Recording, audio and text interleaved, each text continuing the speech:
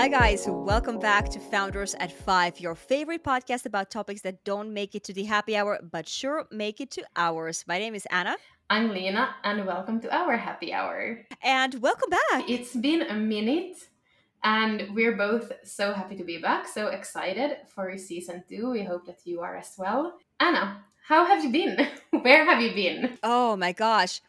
Oh my gosh. I think the last time we recorded was like a few months back, and I was in Finland. You were, I think, in Miami, if I remember correctly. And we have changed locations 17,000 times, I think, in between this. Yes. So I have been all over Europe at the end of last year, and then I got back to the US early this year. I landed in LA. I was there for the first 2 months, and now I'm still continuing on the West Coast, but actually drove down a little bit. I'm in Phoenix, Arizona right now, spending some time here with my American family. I was in Miami at the end of last year and then flew back to Finland for Christmas, came back to New York, found an apartment, moved in, went back to Finland, and then came back to New York. So I am now in New York, back in the New York state of mind. And I love that. I've been like watching your Insta stories and nice, and every time I see you post from New York, I'm like, oh my God, I miss New York. yeah, I've been also looking at your Instagram stories and being like, oh my God, the sun looks so nice, the beach life, everything. And now seeing your stories from Arizona and seeing the mountains and sunsets, it looks beautiful.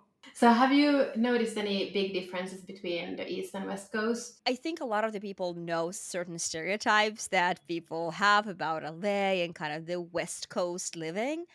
I want to say, based on my very brief experience now there for a couple of months, I could see that. Like, I can see why people are like, yeah, everybody's very kind of chilled, laid back. Nothing wrong with that. It's just like so different from New York, where people are like hustlers and they like swear a little, and they like are definitely very particular about their time, and they're out a lot, versus like in LA, people I think value their own sort of free time and balance way more. There's also the part where I'm still trying to figure out when it comes to like the startup community and the tech community. I haven't really been in those circles yet so much. So I don't know whether those people and their mindset is closer to New York, or are they still very like laid back, chill people without a care in the world. Nobody's like hustling. There's no hustle. There's no like, let me strive. Everyone's like, yeah, I just want to see how I can like give back and do good for the world type of thing. And it's like when you're trying to build a startup from the grounds up and like you have investor money and all that, like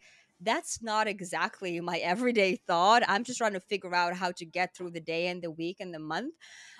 So definitely very different mindset, I would say. I've never been to LA, so I definitely have that a little bit of stereotypical image in my head of like beaches and very much of a like laid back lifestyle where it's all about like hiking and wellness and so on. Yep. I remember once I read this interview with Diane Kruger, who is a German actress, but I think she lived in Paris and maybe London.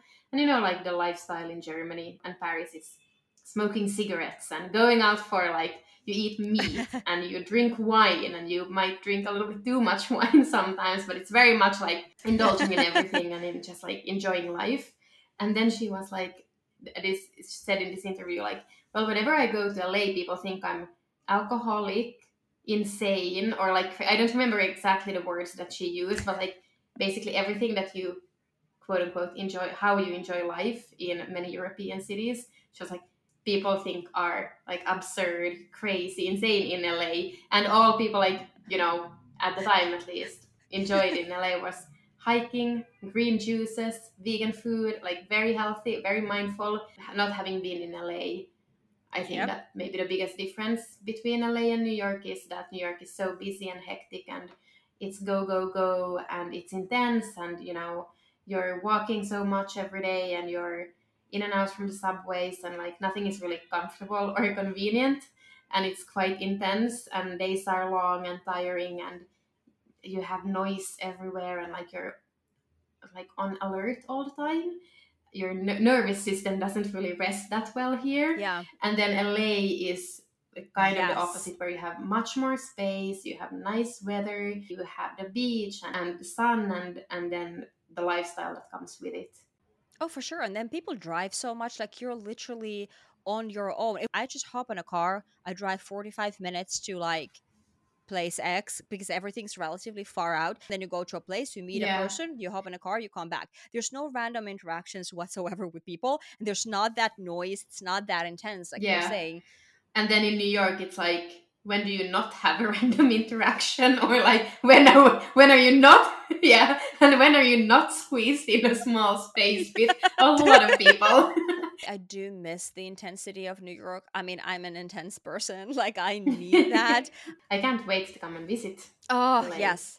So one of the things I've found, especially more now in the last couple of months, when there's been a little bit more like change and some like uncertainty and so on, the importance of a gut feeling, or like, not everybody has it, so, but really the importance of trusting your gut and your instincts.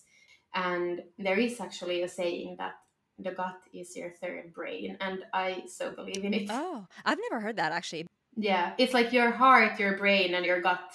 Oh, I mean, that makes sense. That makes perfect sense. I actually don't know if there are some people who don't trust their gut or whose gut has like led them the wrong way, but I almost feel like by default it doesn't. There's a reason why you have that feeling, and I don't know the sort of the science behind that. And is it based on your past experiences or your thought processes, or what is it based on? And I remember when I came to New York, I changed my life drastically when I lived in Singapore, and I moved over to New York to start Zvuk, and I left everything. I had a really really nice set life, and I was on a certain path, and I was like, no, you know what? I feel like I need to do this, and so I packed my bags and I moved to New York. And I remember, of course, there were times when I was like, what the fuck am I doing? Like, is this doesn't even make any sense? Because when the first rush is worn out, and that honeymoon for me didn't really last that long. It was like a month. And then I was like, what the hell am I doing? So, of course, you're like,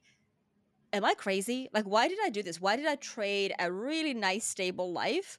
The one thing that really kept me going and gave me reassurance was my gut feeling. It's like, it feels good. It feels right. So it has to be right. When you are struggling with something and you're going through challenges and whatnot, and people are always like, oh, should I keep going or should I give up? I always feel like there's some kind of a lifeline that comes along. You have to have something, right? I mean, if you don't have Yeah. anything else that you can trust, then I mean, your gut is the best bet, right? Yeah, I totally agree, and believe in you believing in your gut. And a few months ago, I listened to this podcast episode where a woman who was telling about, she was listening to a lot of people and sharing their stories and their paths and experiences and so on. And she thought for herself, she was like, wow, like all these people have had such amazing stories and lives and experiences, but it doesn't mean that those experiences or their choices or whatever they have done, you can't copy paste that to your own life. Yep. And who would know better what to do with my life than me? So Yep. I really resonate with that, because of course you can ask for feedback and opinions and advice and all of that. There it's important to know kind of what to ask, and are you ready to hear whatever might come. But then I think that really believing in yourself and trusting your gut. I think that, at least for Yeah. me, whenever I've made a wrong decision, I don't want to say now so much like wrong decision, because Mm. all decisions have brought me to where I am, and there are, I don't know if there are any things I would actually go and change, Yep. because I like kind of like where I am, like my path and all of that. But let's say you've But taken a harder path, for example, right? Or like a yeah, more yeah, and challenging one. Mm. yeah, and like we all make some choices that we are maybe not super happy with, or that are painful, or you are like are hard and so on, but they also build your character and they make you you. So I don't think that nobody's life is perfect and easy and fun and enjoyable all the time. Yeah. But I think that the hardest mistakes, now quote unquote mistakes, that at least I've done, is when I've gone against my gut feeling. When I Yep. like when I've known Because of that, somebody's okay, advice. no, I maybe like I in many cases it's also like denial. I didn't want to Yeah. trust or see, what my instinct said, or trust in my gut. I was like, no, I think the denial can be a very dangerous place to be in. But Yeah. those decisions, those mistakes, and now again, like quote unquote mistakes, but those feel the hardest because you're kind of betraying yourself. So Yeah, I I think agree. that the trusting in your gut, and I mean, it's not, sometimes you have to, sometimes if the gut feeling doesn't say nice things or like doesn't really, Yeah. but it's sometimes it's hard decisions or hard things you need to think about, but it's harder than, it's harder to ignore. Like the consequences are harder when you ignore.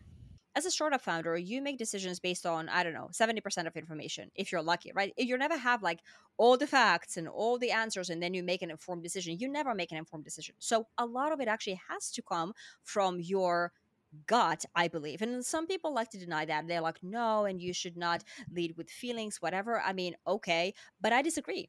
I think that you have to be able to, you actually have to train your gut, quote unquote. I think, and what I mean by training is listening to it more often so you get a little bit more in tune. Every single time I've listened to someone else, if something hasn't gone according to a plan, let's say it was the wrong decision or whatnot, which happens, right? It happens to everybody. I feel like it's harder for me to live with that because I'm like, damn, I made this decision because I listened to someone else. Now, if I make that decision and it goes to hell, right? It's like, oh my God, what a fail. I can live with that because it was mine. But if I go with, oh, somebody told me, I knew it wasn't really the right thing to do. I still did it. And now look at this. This Yeah. actually wasn't right, right? It's so hard to live with that, especially, I mean, for me at least it is. And so I'm way more inclined now to start listening to myself. At the end of the day, I try to be as objective as possible up until a point, and then when I have to make a decision, it has to feel right. I think advice is overrated in general. People are so um keen to, first of all, give you advice. Everybody knows better, right? And then you're always told to, oh, listen to everybody, listen to input, be open, blah blah blah blah blah. But you can do that until the end of time, and what that leads to is you're being confused. And I've been there, like as a startup founder, and building an early stage startup, you get so much input and advice, and you're kind of thinking, well, I'm not an expert in this, and somebody else is quote unquote an expert. And it's like that woman that you've heard on a Yeah. podcast. It's like, yeah, you listen to everybody else's story and they give you advice. I think it's crucial that we listen to other people's experiences, but that's what they are. It's an experience. Don't come give me advice. Say, hey, here's what happened to me. This is what we did, blah, blah, blah. Don't come tell me, oh, this is what you should do. I think this is wrong, whatever. And I think there's so much, like now when I looked at LinkedIn, and people are posting 4 things a founder should never do. If you decide to do this, make sure these 5 things. It's like, bro, that's your opinion. That worked for you, maybe. And a Yeah. lot of times people don't even give advice based on what worked for them. They just like Yeah. give it based on some theoretical assumptions, right? And Well, then it's like, yeah. share, but don't come give me advice. So I can take your story, but then I can apply whatever is applicable to me, try to learn something, and make my own decision. Yeah, and the thing is, there is no formula for success. There is no Mm. formula for life. There is Yep. no formula for startup businesses or Amen. like making it in arts or like whatever. So again, like you can't really copy paste somebody else's journey on you and Yeah. expect that the outcome is the same. I've always been someone who I'm very fascinated by doing things differently, right? So I almost get a little bit annoyed when someone's like, "Oh, like read this article. These are like the 10 things that founders do, or like this is how you raise a round, or this is how you." And it's always like, "Okay, cool. I get it that this is, but this is also why most people fail. Like for example, like 90% of startups or more than that fail. They never become this huge success, and right? And then you have the top like 0.5% that make it to like unicorns, right? Those people do something differently, because if they did something the same way everybody else is, they would fail too. So I think that, yeah, listening to advice is dangerous. You can listen to people's experiences, apply it, but don't like take straight up advice. And trusting your gut, I think, is a huge thing. And the only people who don't use it, I think, are just people that don't know how to listen to it. But I agree with you. I think we all have a gut feel, and we all can learn to listen to it. Yeah, no, it's not always easy or pleasant. It's pretty hard. It's a really, important and great skill to practice. I think it's also something that you have to practice throughout your life. Yeah. It's not something that you perfect and then you're like, okay, I'm done here. Like me and my gut are BFFs and we make Me all and my decisions gut. together. Yeah. No, it's like still I'm like I have some moments where I'm like, oh my god, this like I can feel it, and I'm like, something doesn't really quite feel right, and then it's like, do I choose to listen to it every time? No. And then it just becomes stronger Yeah. and Well, louder, and yeah. then it's like, okay, now I need to kind of like, hello gut, okay, I'm listening now. Like I had a good gut feel about you, Lena. Same, but I think it was like a Love at match first sight. at first sight. All right, guys, that's it. I hope that you guys have had a great happy hour with us. We sure had fun. And welcome to our happy hour next week again. Till then, our bi-coastal happy hour. Cheers. Happy Fridays.